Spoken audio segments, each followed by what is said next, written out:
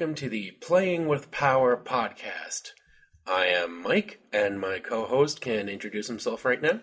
Hi, this is Ben. This is our first podcast, and we're delighted to share it with you. So we're going to be going back through the original issues of Nintendo Power magazine, starting with the very first one in July of 1998. And the reason why this came about is I have the vast majority of the issues sitting in my garage. And I asked my friends on Facebook, hey, what should I do with these Nintendo Power magazines? And someone suggested you should do a podcast. So here we are. And now I know Mike's done a podcast before, and he's also a comedian. You want to talk about that a little bit? Well, it's listed as one podcast in iTunes, but with several shows all in one feed. And I'm on the Technobabble one. And I came about that by striking up a attempted flirt with one of the bingo patrons at the bingo hall I work at, but found out she was married. But she was cool, so I thought, well, what the hell, I'll make a friend anyway. And then she decided that her husband was getting antsy and that she tried to set me up on a play date with him, so to speak. And got us to talk on Skype. And he's a nerd into like geek, like nerd / geek. Another two different things. I equate the nerd as the more technological, savvy person, and the geek is the more, lore, pop culture. Sure. Well, that's funny. I thought you would have found this person from doing stand-up, but that's interesting. You got it through your job. Well, yes, but the stand-up because I was doing the stand-up. He wanted someone with a bit of a outgoing personality, and by doing stand-up, it made me seem like a viable candidate rather than just some schmuck like me off the street. Yeah. So it's just like, oh, comedian, maybe he can make the podcast amusing. And I'm like, okay, let's do it. And you can find the episodes of Geek Fallout, specifically the Technobabble episodes, and find out, if I make it nice or not. Right. They decided to promote me from guest from the first episode to co-host to the second episode. Nice. Well, I've listened to them. They're very good. But let's dig it on our own podcast here. Enough pimping. What do we have to offer? So I want to talk about the cover first and foremost. The claymation cover. The claymation version of Super Mario 2. Why is Mario blue? That is I think that's what happens in that game when you get like a mushroom or a power-up. Don't you let the colors invert? I haven't played Mario World 2 in a long time, but I really don't recall seeing Mario do a palette swap.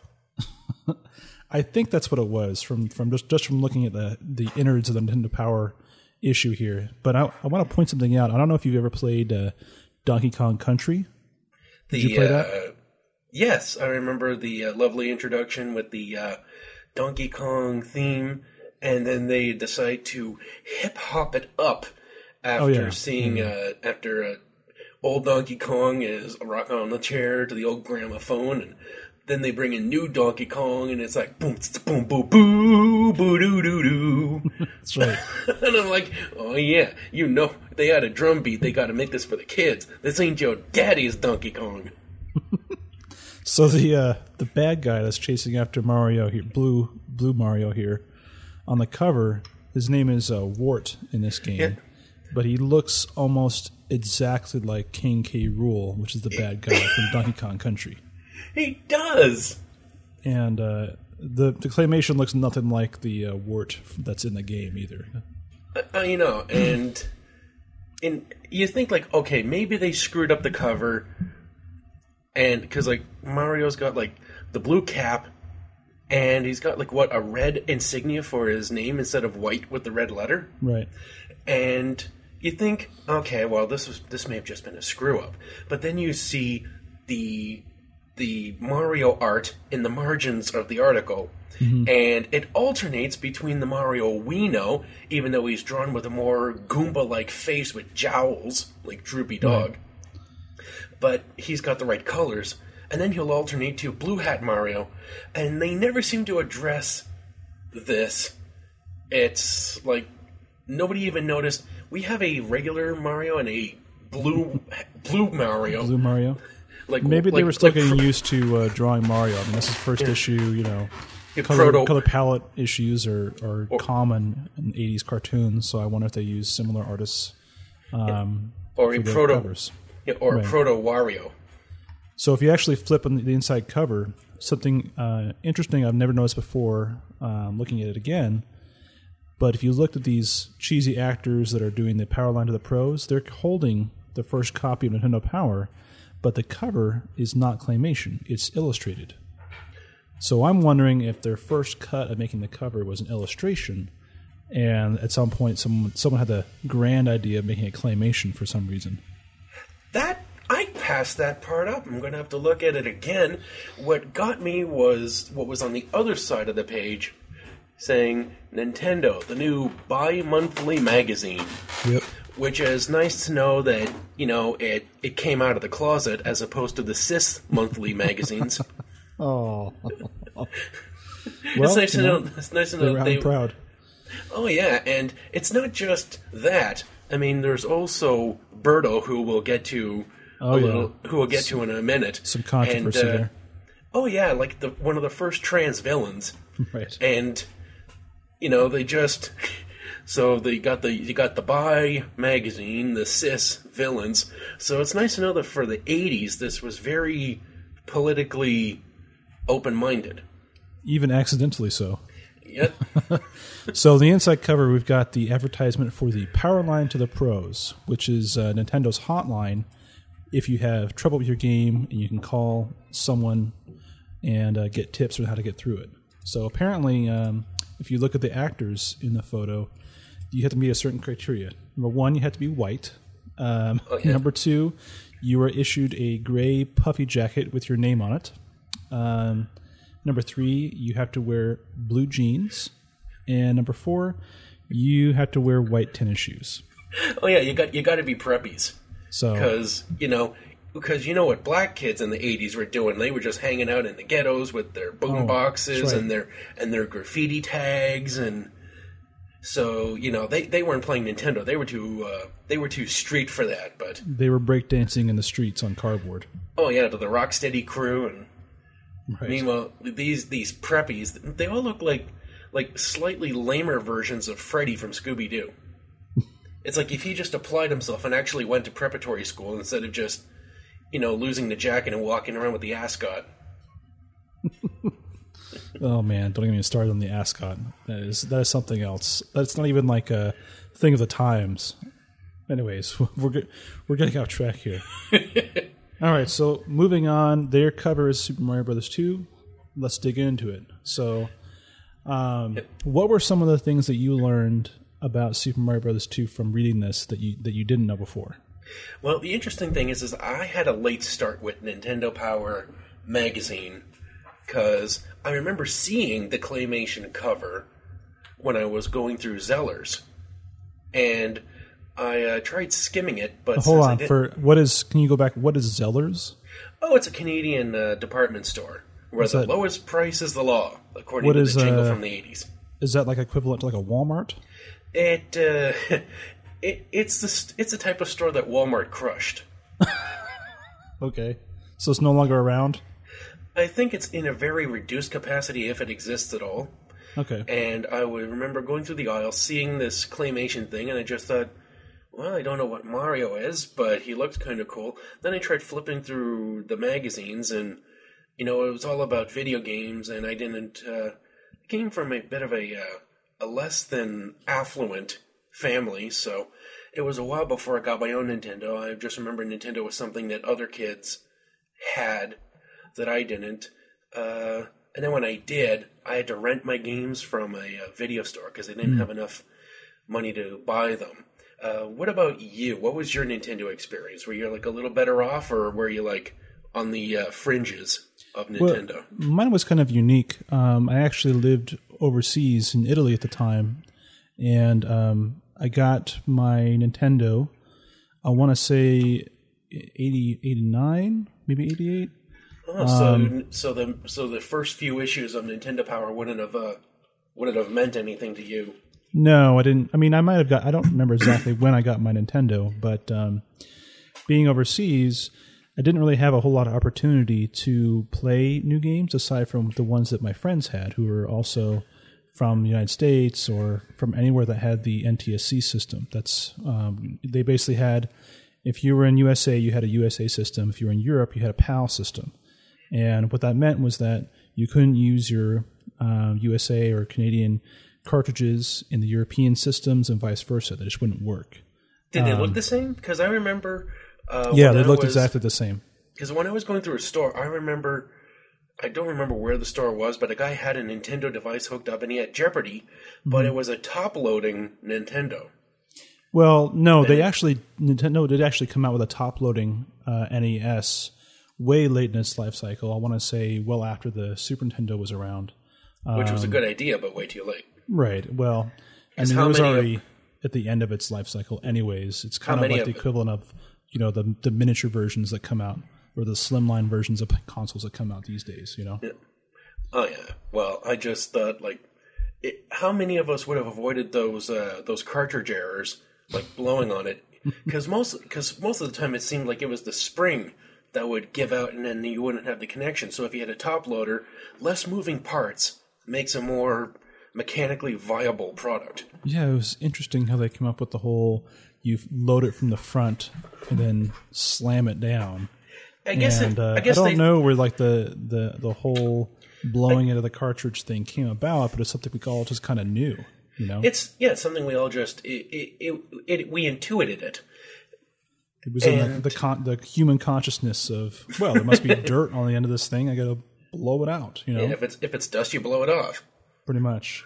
So yeah. So anyways, I had a subscription to Nintendo Power from I just looked in the box from about 1989 until about 1999. So for about 10 years, I had a subscription, and while I was living overseas until about 96, that was my only avenue into video games, period. So I didn't even know that, for example, PlayStation existed until I moved back. And I knew about Sega Genesis and stuff because I had friends that had it. And I'd see stuff in stores and be like, oh, what is this, 3DO business? It's not Nintendo. It must be garbage, So I was a total Nintendo fanboy for a long time. Same with me. Nintendo was the only thing that existed when I became aware of video games. I had to find out later on about ColecoVision. Oh yeah. And I had friends that had an Atari. Yeah. And I just looked at it going What is this? This doesn't make any sense. The first video game console had to be Nintendo, Yeah. This is weird. That's because, that was one of the things I grew up with was the Atari 2600, playing Yar's Revenge, Solar Fox, Berserk. But when I saw Nintendo at my friend's place for the first time, I just freaking near lost my shit because you see Zelda, and you got a menu, and it's got words on it you can read. Right. And I'm like, wait a second, these aren't massive blocks. They're tiny blocks, and they're arranged so tightly together that you can read words, and, they can actually, say things on it rather than just here's a screen, move around and figure out what doesn't kill you. Right. And I remember getting it for Christmas, and I remember when we first hooked it up and tried to play it, my dad and I tried to play it together, and our initial instinct was the first jump you get to Mario. It took us a number of tries in Super Mario Brothers just to get to the first jump area where there's a gap. And our reaction, our initial reaction to this was to physically move the controller up in the air to jump Mario across this gap. And sometimes we thought, if we jump in the air, it makes it go higher. So we're sitting there in our living room jumping up, and of course it's doing absolutely nothing. But that's that was the natural reaction. There's an accelerometer in the controller, I'm sure of it. Well, when I saw them come out with the Wii, many years later, I thought, of course, for anyone that hasn't grown up playing video games, their initial reaction is to move it physically, and this is probably like going to change, bring some new people into the video game realm as a result, because they just move the controller.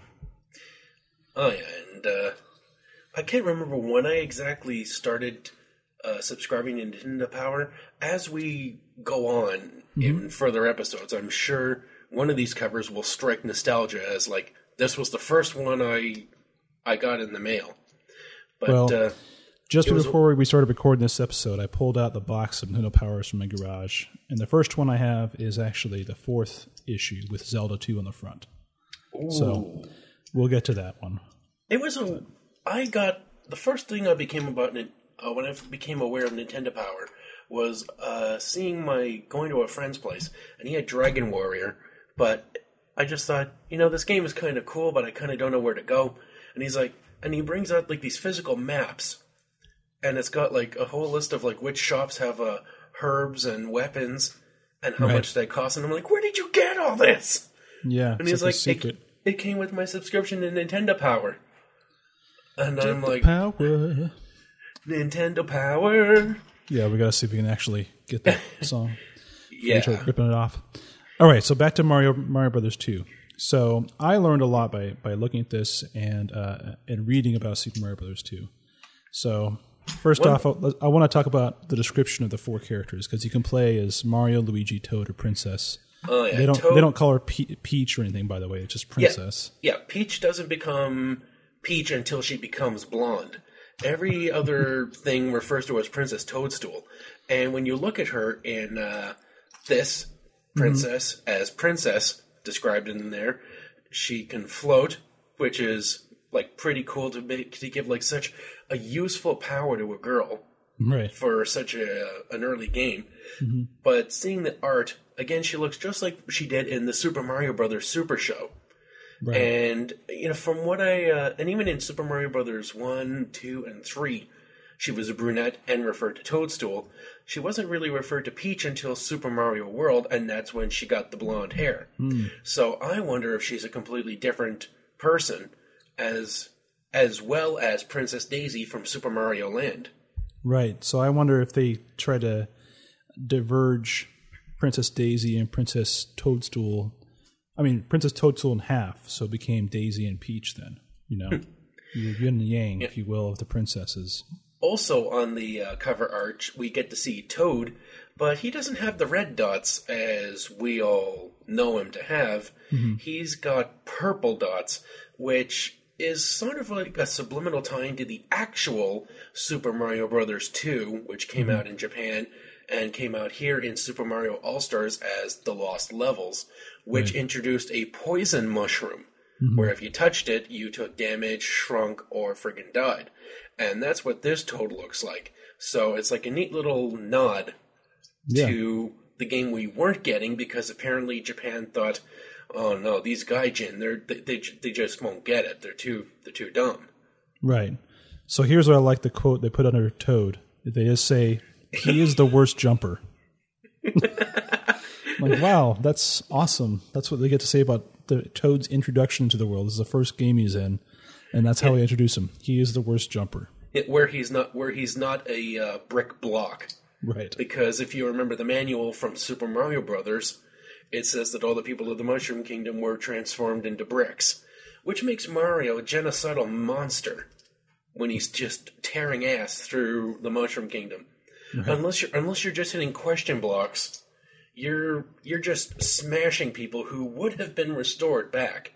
I mean, when you defeat Bowser, I just imagine that you're just leaving scattered limbs all over the place once the spell is broken and they get restored to flesh. Like, so why have that in there? It's like, you're going to be smashing bricks. By the way, the bricks are people. Have fun. So when I played Mario 2 back in the day, I never actually owned it. I had the first one, and a friend of mine had the second one, and I played at his house. And I just didn't like it. It was just kind of weird. It was totally different from the first one. It didn't seem like it was a true sequel. Yeah, even the motion, you felt like you're swimming around when you jump. Right. It's like when Mario jumped before, he seemed to be like, yeah, it's like you went up, you went down, but here you jump and you see like his feet flutter, and he's like, is he on the moon? Because it's kind of reduced gravity. So I went and did some research on the game, and first thing that threw me off was if you read Nintendo Power, it says this takes place in a dream. Yep, like, the whole land thing's of a dream. Yep, the land of Subcon. Or subconscious, yeah. Yep. So I went back and looked, and so like you said, they had a legitimate sequel to Super Mario Brothers released in Japan. And what happened was Nintendo of America, which is a small fledgling company at the time, basically their American arm said, yeah, this is way too difficult for our average player, and we want the game to be fun. This isn't fun. It's just you're pulling your hair out because of how difficult it is.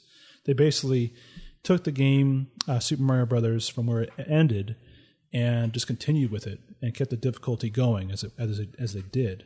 Because Japan's not about fun. It's about mind-numbing difficulty, repetition, just punishing you constantly. Which speaks about their mindset in ways that we can only speculate. But I don't think it's going to take us anywhere good. So we're just not going to look into it. We're just going to pretend it's like, those crazy creative people. So they had made this game called Doki Doki Panic, which they made in conjunction with a TV station, Fuji TV, and you put their characters into this game. And it takes place in a book in Arabia about a family trying to save 2 children. So that's 2 parents and 2 kids, and that's how they. So they basically said, okay, you think that the real Super Mario Brothers 2 is too difficult? How about we reskin this game? And they did. So they reskinned it with Mario, Luigi, Toad, and the princess. And they changed out a few of the sound effects and a few of the art, lots of pieces of art, but not a ton. I went back and looked at some Doki Doki Panic videos, and the music is pretty much exactly the same. So the classic theme songs that we think of when we think of Super Mario Bros. 2 actually came from Doki Doki Panic, which I thought was very interesting. Oh, yeah. Well, another thing I've just noticed from the album art, the art in here, that another palette swap thing that shows up is that Mario has yellow gloves. Now, I think it was trying to identify him with his pixel picture where he has hands the same color as his face. I don't know why they just didn't give him white, but I figured, maybe 3 colors at a time is all that they all thought to do. But then he also has white gloves in the same page above where he's just like looking all fat-faced and smiling at the camera. Right. Yeah, if you flip again, you'll see him in his blue outfit again. I wonder if he appears with that in Subspace when you use one of the potions, or if, when you do the Starman, when you get the invincibility, if when he's flashing, if he flashes to one of those colors, and that's where they grabbed it, Maybe. The artist got sent like a screen grab of the middle of one of those things. They're like, that's Mario. Or they just figured, it's kids, no one's really going to pay attention to this. Let's just phone it in. Yeah, or they're just like, well, I don't agree with their palette choices. I'll just pick my own, No, which is strange for a game that really should have been like a misfit. A lot of characters in this have become canon, such as the Shy Guys, Mouser, Birdo, Pokey, the Cactus Guy, the Bob-Bombs. They're friggin' iconic now. They weren't in the original Mario Brothers. They came out in Mario Brothers 2, but you see them show up in Mario Brothers 3. You just knock them, kick them around, they blow up. And one character that didn't, I haven't seen him around in other ones, but still think it's worth mentioning, was the glowing mask that shows up whenever you go into a vase or a room to pick up a key. And even as a kid, when I first played this game, I looked at that and thought, why is Jason here? Yeah, and then he starts coming after you, and you can't, no matter what you do, you can't seem to kill him. And I'm like, he's unkillable, he has a hockey mask, it's friggin' Jason. What's Jason doing in the Mario Land? Well, it's clearly his nightmare, I would say. That would be Freddy. Yeah. Well, I'm just saying that there's a reason they didn't carry him on to the next Mario game, I think I think New Line Cinema may have said, like, okay, look, we noticed, we let you have one, but come on, everyone's going to know. And that's when they made the Friday the 13th video game, which is hilariously bad. which has a purple Jason. Right. But we'll see if Nintendo Power covers that in the future. So let's get into talking about Birdo. So Birdo is the first boss you see. You see him several times in the game. And you read Nintendo Power, they mention him as he. Yep. And the manual says, he thinks he's a girl and shoots eggs from his mouth. So there's quite a bit of controversy about the gender of Birdo. Yeah, so, is he trans? Or, the thing is, if he thinks he's a girl, why is he able to produce eggs? So, I mean, that sounds like the old hypnotist joke of like, Doc, my husband thinks he's a chicken. Well, how do you want me to fix him? I don't want you to or it's like, no, how did it go? Yeah, my doc, or like the hypnotist tells the guy he's a chicken, and then he's just like, okay, now I'm going to switch him back, and then the wife says, well, no, we need the eggs. So it's like real mind over matter. He thinks he's a girl so much that he's willed it. His cranium is now an ovipositor, and now he can just generate ovum at will. But maybe he's more like a frog, where you don't need another sex to regenerate. Oh yeah, it's like one of those. Oh yeah, like those clownfish. Right. Whenever the female of the group dies, the male. No, yeah, when the male of the school dies, the strongest female just decides, all right, time to butch up, and she just becomes bigger and becomes male. So that may be what this guy is. It's possible. I mean, he might be the last of his kind, so it's up to him to make the species progress. Unfortunately, he's so dumb he just shoots his eggs out at Mario. Now, in future games that I've seen, there's been alluded to that Birdo is Yoshi's girlfriend. Now, not boyfriend, girlfriend. Right. So I figure he's trans, and by the time Yoshi meets him, he's fully transitioned. He's post-op. Yep, he's a post-op, and that's why it's okay. Like, Yoshi's not gay. He's just he's not that there's anything wrong with that. No, he's not that there's anything wrong with that, but he's not gay. He's just open-minded. I see. So in Japan, apparently Birdo is named Catherine. Wow. And he is frequently stated that he is a male. He's always depicted as a female after this game, and he's voiced by a woman, the same woman who voices Peach in all like the Super Smash Brothers games and all that. In Super Smash Brothers Brawl, it states that Birdo's gender is indeterminate and refers to him/her as it. As far as Yoshi's concerned, a mouth is a mouth. Apparently, and what a big mouth. one that can spit out eggs. Well, now we know. Now we know he spits. Right. So that's Birdo for you. Yep. So moving on into the rest of the issue, there's anything else you want to talk about with Mario 2? Yes, there was the next page where it says like Super Mario Brothers 2 Sports Festival. Now it's just a whole bunch of crude drawings where Shy Guys don't even have white masks, and it's just all the characters displaying their jumping ability. Where Peach has the long jump ability, Luigi has the high jump ability, and Toad is just great at picking stuff up. Now below him is a Birdo who, for copyright reasons, I have to say he's a copyright violation of Q*bert. Yeah, he's kind of got that cannon nose. Yeah, he doesn't have a snout. He has a friggin' open beak thing, and he's shooting out like 3 marbles at a time. Like it's Q*bert and Marble Madness, and he's doing shot put. Yeah, he just can't be stopped. Yeah, I mean, this whole art, it just looks like fan art, honestly. It does not look like a professional job. Now, as for the coverage of the game, I don't really have too many comments, aside from showing us right from the very start, complete maps, fantastic coverage, letting us know which places are shortcuts so that, because, without Nintendo Power, if you saw a pit, what's your first impulse? Avoid it. Sure.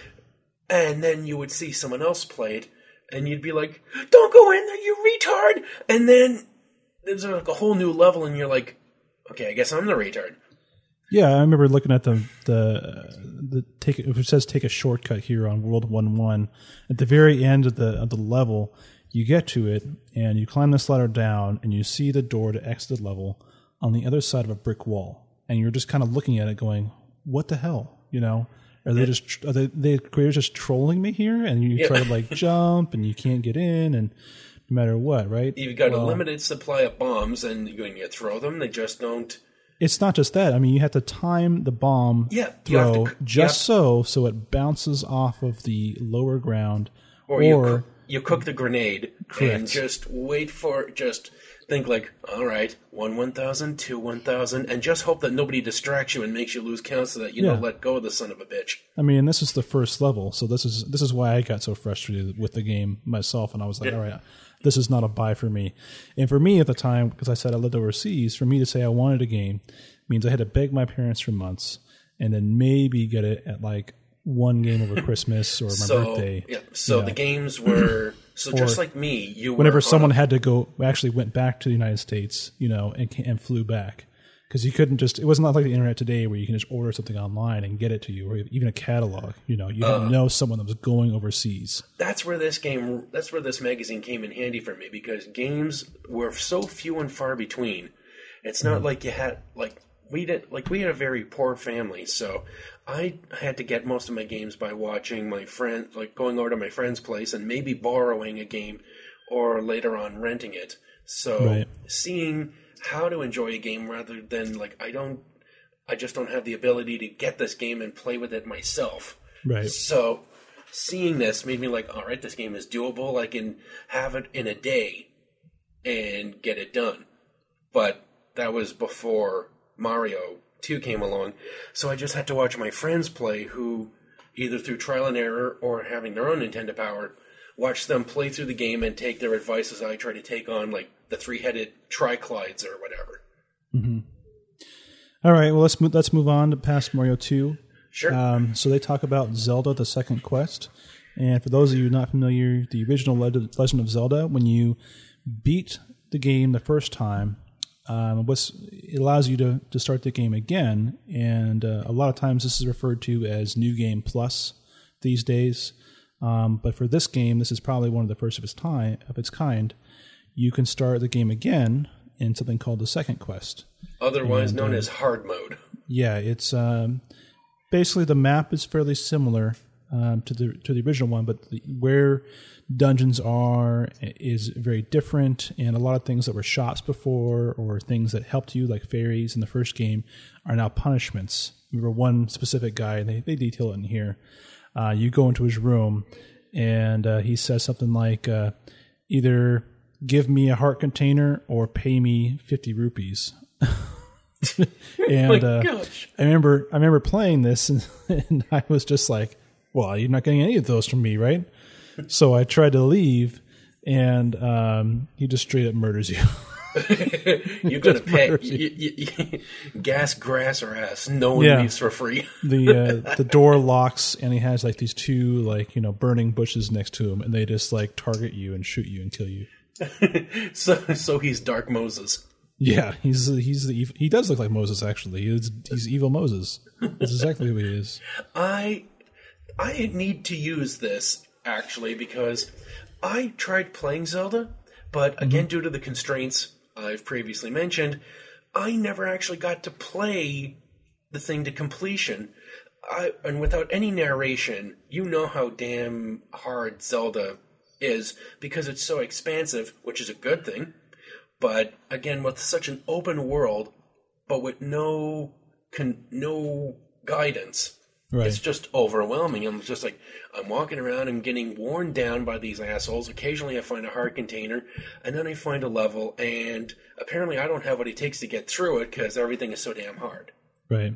Well, I just remember going around through the entire game with bombs, trying to bomb every single rock and bush, just trying to find a secret passage. Because there's no indication, what happens in Legend of Zelda: A Link to the Past, which is great. Not only does the higher resolution allow you to see cracks in the wall, but if you know that there's a hidden wall, you can just run along tapping it with your sword. Right. And you hear ding, ding, ding, ding, ding, and you're like, all right, time to whip out the hardware. and then you Right. make a hole. Here, either technical limitations or just failure of creativity, you just had to have someone tell you blow up that certain rock or you move that certain tombstone. Right. Like, you have an entire square and multiple squares on the map of trial and error to work with. So you got to beat Zelda? Did you have help before? Or did you just have a very good summer to figure it out? I believe I had help of some kind in order to get through. It took me a long time, Well, yeah, and I had to write, especially for the Lost Woods or whatever it's called. I had to write down or use the map in order to get through it. It was difficult to get through. Oh yeah, because again, such little context or guidance in the game. Basically, if you don't have outside help, you're boned. You're boned like a Stelphos. And for any listeners out there, if you want to skip straight to the second quest and just go straight for hard mode, just when you type in your name, when you enter a new game, type in Zelda as the name, and that'll start you straight off into second quest mode, which is extremely difficult. And it was for me, I mean, sure, in today's world, there's people that love a challenge, but for me, I was just like, all right, that's enough. This is ridiculous. I'm moving on. Yeah, it's just okay, especially if you try to earn it through the first quest first, and you're like, okay, this was big. Where's the payoff? And then you immediately don't have much time to recover. Mm-hmm. And then hey, let's make it even more difficult. So this coverage really helps. And because the maps are pretty much the same, I think that you could use this to play through the first quest, but it will be a little inaccurate. Right. Yeah, the locations of everything are different, but you can at least see the layout of the game. They are good enough to tell you that this is where level 2 used to be. So... Right. Yep. That's true. All right. Anything else on Zelda Second Quest? The one thing I have to mention is the end, where it shows level 9. It shows a big question mark on the overworld map. For something that's supposed to be in-depth coverage, they really cheap out at the hardest friggin' part. They show you the dungeon map, but not in detail, just the silhouette, and you get to see it's Ganon's head. Yep. And they tell you that you don't get in if you don't have the 8 pieces of the Triforce with Evil Moses guarding it. Right. And it says, Ganon waits for you. This is a monstrous labyrinth with 46 rooms. Now, 46 rooms, kudos on you for pushing the technical limits of the game and giving us such an expansive place to play around with. But shame on you, Nintendo Power Magazine, for not showing us these 46 friggin' rooms, because that's a lot of trial and error. This is where I really need you to have my back. And you're just it's just like your friend is priming you up for a fight, okay, you push that bully, I got your back. And then, he'll throw in a punch or two, but as soon as the bully's friend comes in, that's when you're just okay, man, it's all you. I got your back, man, it's all you. How can you have my back if it's all me? I think they probably gave up at this point trying to beat the game. They're like, all right, we got to print this thing. Let's get it out there. Miyamoto's not answering our phone calls. So. But they did finish the page. Since it's not going to be covering the level, which would be helpful, what it does tell you is, did you defeat Ganon successfully? Are you waiting for more exciting action, danger, and adventure? Sell Get me. ready. Because Zelda 2 is coming. Zelda 2? Yep. The Adventures of Link. Wow. Tell me more. The Overworld. You will be traveling to a far more vast overworld. Oh. And do you like spells? How about, do you have real fighting scenes? Oh, well, you bet. You bet. Instead of just looking over Link's head, now you can see him stab people in the face from the side. Oh, nice. Well, that sounds exciting. I can't wait to go over that in issue 4. And would you like to talk to people who probably have mental illness? No, not at all. Well, too bad, because you're going to greet a villager who calls himself a mistake. Oh, great. Okay. All right. Oh, we got to talk about the centerfold of the magazine. Oh, the 3-page map. So this is the... Yeah, did you notice the bat signal, by the way? What was it? No, not the... If you skip past the rest of Zelda, and you go to the centerfold poster. So every Yes, Nintendo Power, for listeners out there who haven't opened Nintendo Power, every Nintendo Power had a 3-page fold-out centerfold poster that you could tear out or take the staples out of the poster. And they deliver the goods. So the first issue, they mentioned baseball on the front cover briefly, and now they're really bringing it home. They've got this big poster of a player throwing a baseball, wearing a Nintendo uniform, so you know he's from the best team. He's from the Nintendo team. Yeah. And there's a baseball bat flying. There's a smushed baseball. There's a hot dog. He's throwing a baseball, among other things. There's peanuts. There's 3 different baseball video games. And then below him, he's just floating in the air above like a stadium. Yeah, he's like a massive super... He's like the god of throwing things. He is throwing food, packing peanuts, Jaleco bases loaded, RBI baseball from Tenjin, and another one, I believe it's, official license Major League Baseball from the Angry Video Game Nerd's favorite studio, LJN. Oh, LJN. Nice drop there. And he's got like a constellation of a baseball diamond behind him in the sky for some reason. Like I said, he's the god. He's the god of velocity. He is throwing anything that can be thrown. He is surrounded by it. He empowers motion. Oh, there's a little diagram next to the baseball bat that says it's like this dotted graph line that says 90 degrees, and on the other side it says hit. So you know if you got a right angle that you're going to be hitting the baseball, and not just hitting it, but blowing it up inside the baseball. Yeah. You're going to find some LJN baseball goodness popping out of it. And at the very bottom, we have a blimp saying home run. Mm-hmm. And I don't know how you can achieve a home run with the implement this guy is using, which is it looks like he's swinging a red rope around. It's a Twizzler. He's swinging a Twizzler bat. And somehow Batman... That sounds delicious. And somehow Batman is being summoned to the scene. Mm-hmm. I guess he's like a villain that beats people to death with a giant licorice bat. And Batman, get it? Batman? Yeah. I think now I get it. So the god of velocity is pleased. Right. And then on the next page is Baseball Roundup, which is more coverage on baseball games. And I don't give a crap about sports, and I give even less of a crap. I give inverted craps. I absorb feces when it comes to sports games, especially basically Nintendo, because it just gives me more room in the video store to pass over to get actual games to play. So do you have anything to say about the sports? Because I'm out. Well, we can get through it pretty quickly, but I mean, what I found interesting besides these giant flags that say "awesome graphics, pro players, all-star lineup," they're kind of doing 3 games together, but they're 3 separate baseball games released around the same time, I have to imagine. And the Nintendo Power is attempting desperately to cover all 3 of these games at the same time. So they have multiple spreads where they are talking about all 3 games independently about how to play through them. And they have sort of these crudely drawn illustrations of a coach and a pitcher and a batter. So crude I could draw them. Yeah, I mean, going through and, it's kind of like they go, here's batting, here's pitching, here's home runs, and there we go, here's the end of the game, and here's some screen caps. Everyone's nose is a hot dog. Or it's sort of like a pickle.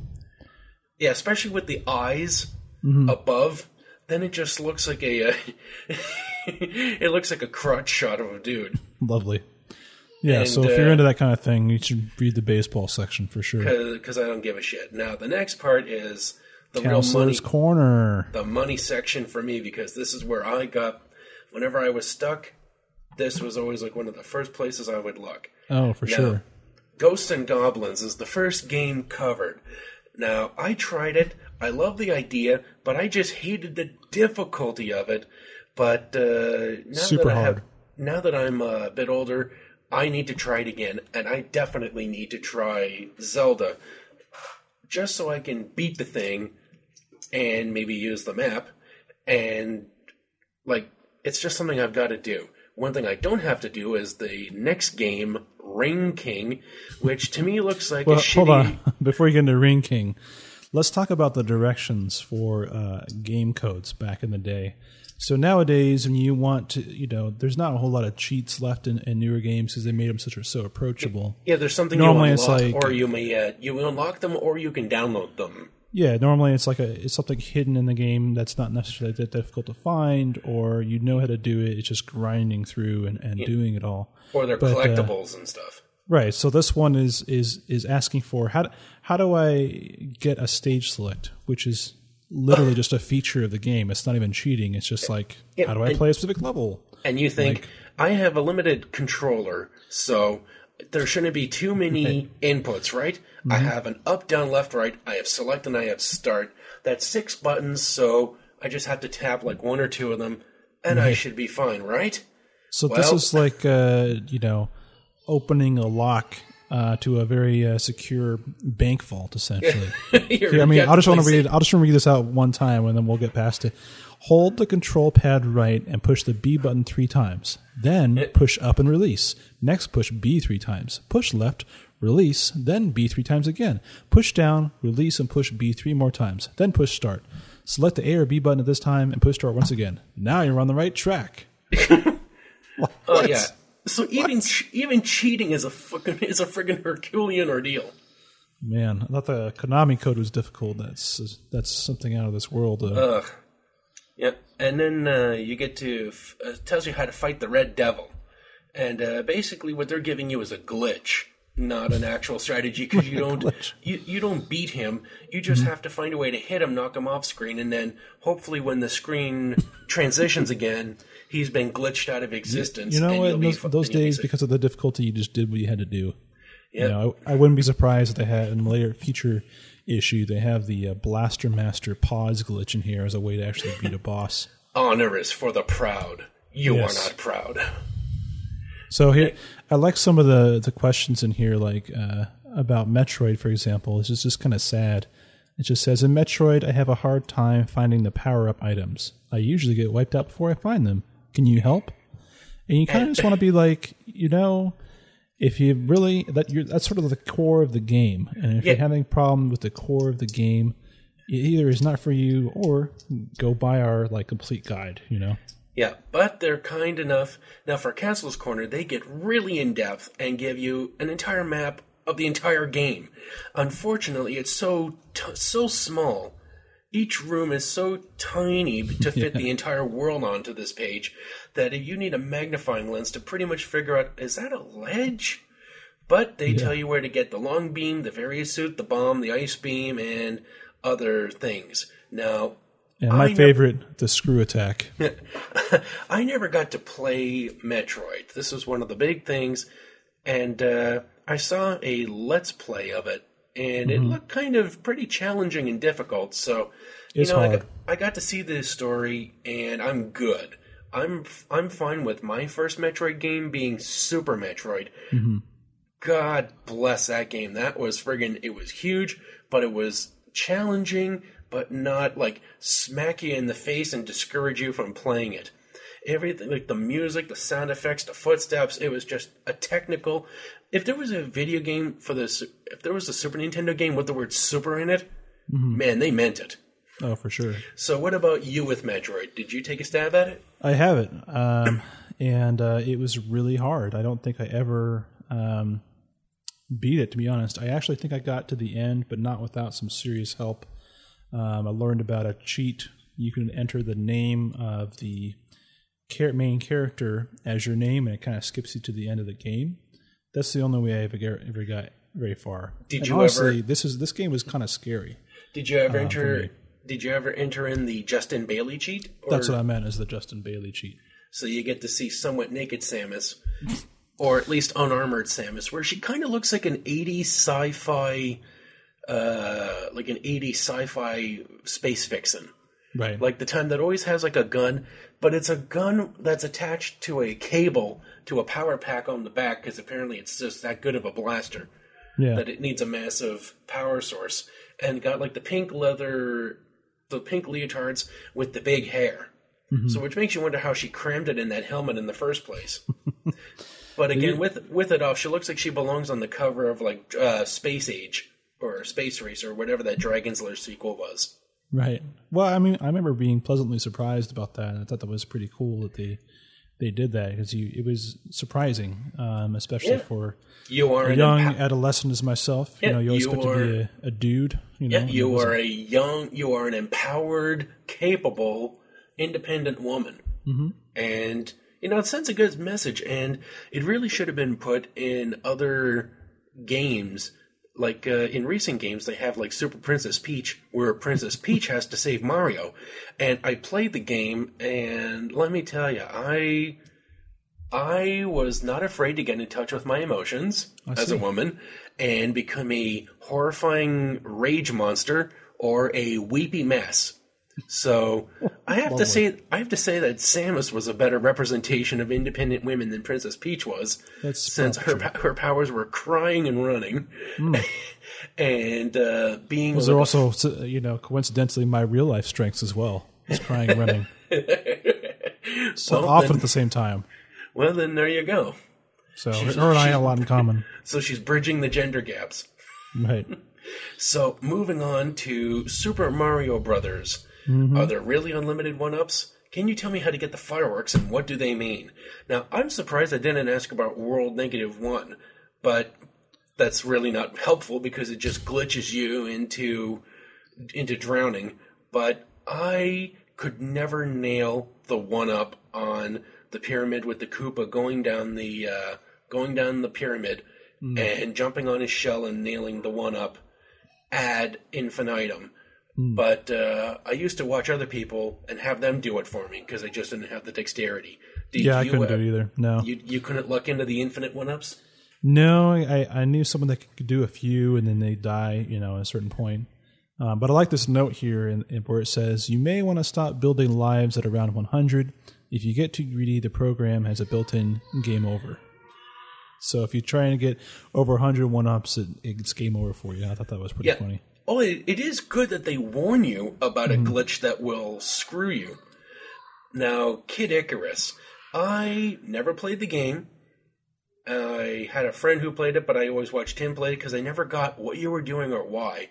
And he looked kind of stupid on the old Captain N cartoon.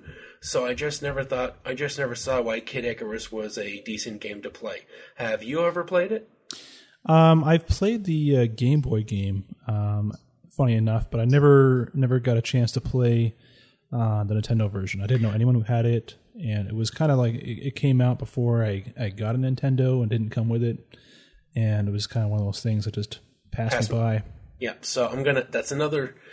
Once I start playing my Nintendo ROMs, I'm just gonna have to play these classics just to get some closure on the past.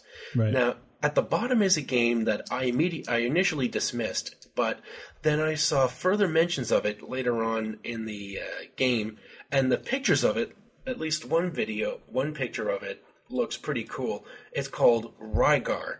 Now, I had never heard of this until reading this magazine, but there's a picture of it where there seems to be like this flying fortress thing and a chain of some kind, like a giant fly swatter. Yeah, I had Rygar. The game is awesome.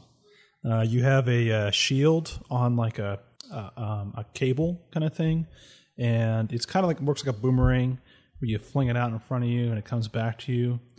And it has a really addictive soundtrack. And they actually it's a port of an arcade game, actually. The arcade game has better graphics, same soundtrack. But the NES one is pretty faithful to the original. It's a great game. It's kind of like a mix between like a platformer, action RPG. There's some RPG elements in it. Oh, can you sum up the plot of the game?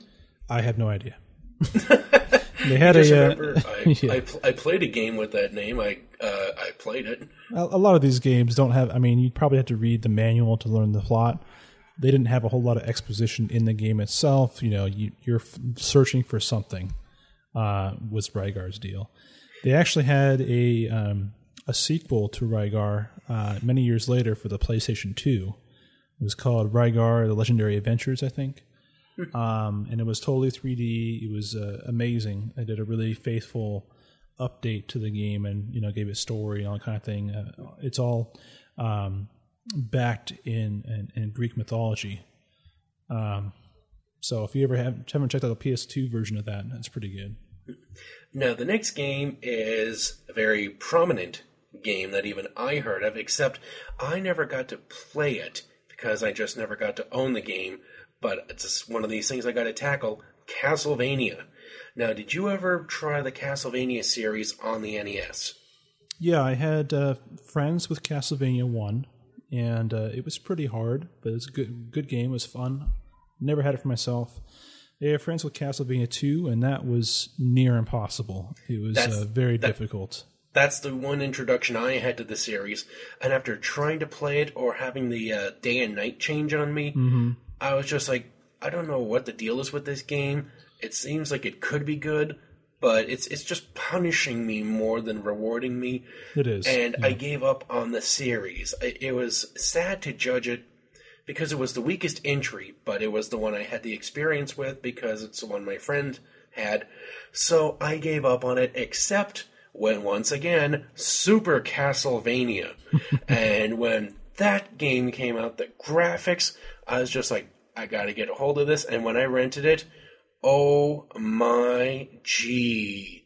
This game, friggin', I loved horror, Dracula, mummies, vampires, werewolves, Frankenstein, and this game brought it all with a kick-ass soundtrack, that was Mode 7 graphics of bosses that would, rotate when they die, and I was just blown away. Like, the clocks, the stairs, it was everything that the NES should have delivered to me, but without all the punishing, horrible awfulness that this game delivered.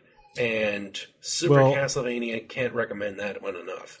It's a shame you didn't experience Castlevania 3, which is actually my favorite of a lot of the Castlevania games. Not as much as Symphony of the Night, but that's a whole different level. The original ones, Castlevania 3 is probably my favorite. You get to play as different characters, and there's a branching storyline. It is difficult, but it's rewarding. My experience with Castlevania 3 was somewhat positive, but from a distance. I saw Dwayne and Brando's cover of Final Fantasy 3, and the music in it from one place to another is just exhilarating and awesome. And watching other video coverage, because sometimes they amp up the music for their rap videos, but seeing the music in its raw form for the Nintendo, and it was just so rocking and fantastic. I'm just like, is this Nintendo sound? Because there wasn't too many problems with Nintendo. They did a lot with their limitations, but even the rock, symphonic rock, almost metal soundtrack to number 3, it just seemed unreal. It couldn't be this good. Okay, so Ikari Warriors. There's nothing we can say here that wasn't mentioned in the Angry Video Game Nerds review. This game is awful, and the only thing worse than the game's unrelenting difficulty was the stage select, where it even tells you have to go fast, because it barely gives you enough time to input all the commands. And I'm not going to tell you what they are. You just have to watch the nerd figure it out. It is That's funny. Fantastic, and it's got one of the best songs in nerd history. Now, by nerd you mean the Angry Video Game Nerd, right? Yep, James, forgot his last name, but the Angry Video Game Nerd. Now, Mike Tyson's Punch-Out is... But hold on, just back to Ikari Warriors. This game's only worth playing if you either know the continue code, which is over here, or if you play it on the original arcade version and you have a ton of quarters. It's an arcade port, and it is pretty fun, but it is a total quarter eater. And it's kind of just sort of like a scrolling version of a top-down version of Contra, where you're constantly dying and getting shot, and you have to put it into the quarter to continue. So yeah, there's other games like that where you do the scrolling overhead, where you take on a massive army, you collect power-ups, you get hit, and you lose all of them and have to try to scramble before you get murderized in your weakened state. I do wonder if the continue code was a nice glance at the creator's favorite disco group, because it's ABBA. Dancing Queen. And the final covered game is Mike Tyson's Punch-Out. Now, I felt this because, god damn it, this guy pulverized me. I was Evander Holyfield's ear. This guy just chewed me up and spit me out. Now, if I had this issue, I would have won the belt. I would have had this thing put to bed. But as soon as I start it, I'm just mentally exhausted from beating Glass Joe, the Turkish bull guy, King Hippo, Don Flamenco. I am just exhausted. My palms are sweaty. And then this guy comes up, and before I can get used to him, bam, bam, bam, down for the count, and he's doing that friggin' winking thing with the gap tooth, and he's just dancing around, and I'm trying to get up and staggering, and then he's just like, oh, did you come up with the mayor? Bam! And then he's just like, there, that's where you go, because you're a loser. And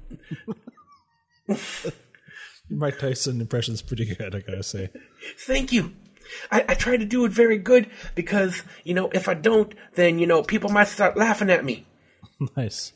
So, this tells you how to beat Tyson. Now, it says you do it by knocking out his ability to use his dynamite punch. Don't let him land one in the first minute and a half in a round. So, essentially, this is just like fighting the real Mike Tyson, because the key is don't let him knock you out. Mm-hmm. Watch for when he winks. Yeah, don't let him knock you out. And essentially, the key to beating him is just like how actual fighters beat him, by tiring him out. Because the real Mike Tyson has asthma. So he had to put all of his power into his initial attacks so that the fight doesn't last long, because he would start losing breath, getting dizzy, and the arms would come down. And those are how he lost his actual matches, by getting tired, and they pulverized him. And if you fight him as you would the real Tyson, by defending and dodging until he wears himself out, then he becomes viable to be defeated. Yeah, I couldn't even get past Soda Pop Joe, or whatever his name was. You couldn't get past Soda Popinski? No, I couldn't even get past Soda Popinski in this game. I had it, and I thought it was fun, but it was hard. I couldn't get past Soda Pop. Oh man, this was friends I could get to Tyson. This was the game I could get to. I could get to the game, and then he just friggin' beat me like I owed him money. Nice. So this is the end of the Counselor's Corner, and I think we'll be wrapping up this episode. It was quite a chat, and to keep these episodes small, we'll see if we can review one episode per, or maybe it'll be 2 episodes per. And the last part... The early magazines, because they're bi-monthly, might be twice as big as the later ones, and the first issue especially just has a lot of meat to it. So I think we owe it another full hour or so to get through it. So next episode, we will be starting off with Howard and Nestor, a staple for those who remember Nintendo Power Magazine. They would be like, hey, you got a magazine full of information, tips, and tricks? Here's a comic with information, tips, and tricks, and a little bit of humor. And it was we'll get into that at the beginning of this, at the beginning of episode 1, part 2, or episode 2, whatever. We'll figure it out later. Part deuce, as they call it. So, Mike, how can they get a hold of us in the meantime? Well, we are on Facebook at the Playing with Power podcast on Facebook, and you can send us an email at playingwithpowerpodcast@gmail.com. I'll work on a Twitter later. Excellent. So please send us any ideas, comments you have. If you found us, let us know how you found us. We're just starting out, so appreciate you listening in and sticking with us. If you found us before we release episode 2, yeah, that's not likely. That's not likely. Excellent. All right, well, let's sign off. I'm Mike. And I'm Ben. And now you're playing with power.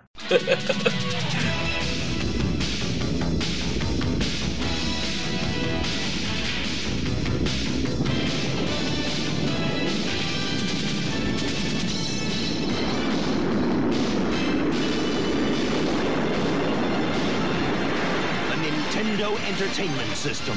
Now you're playing with power.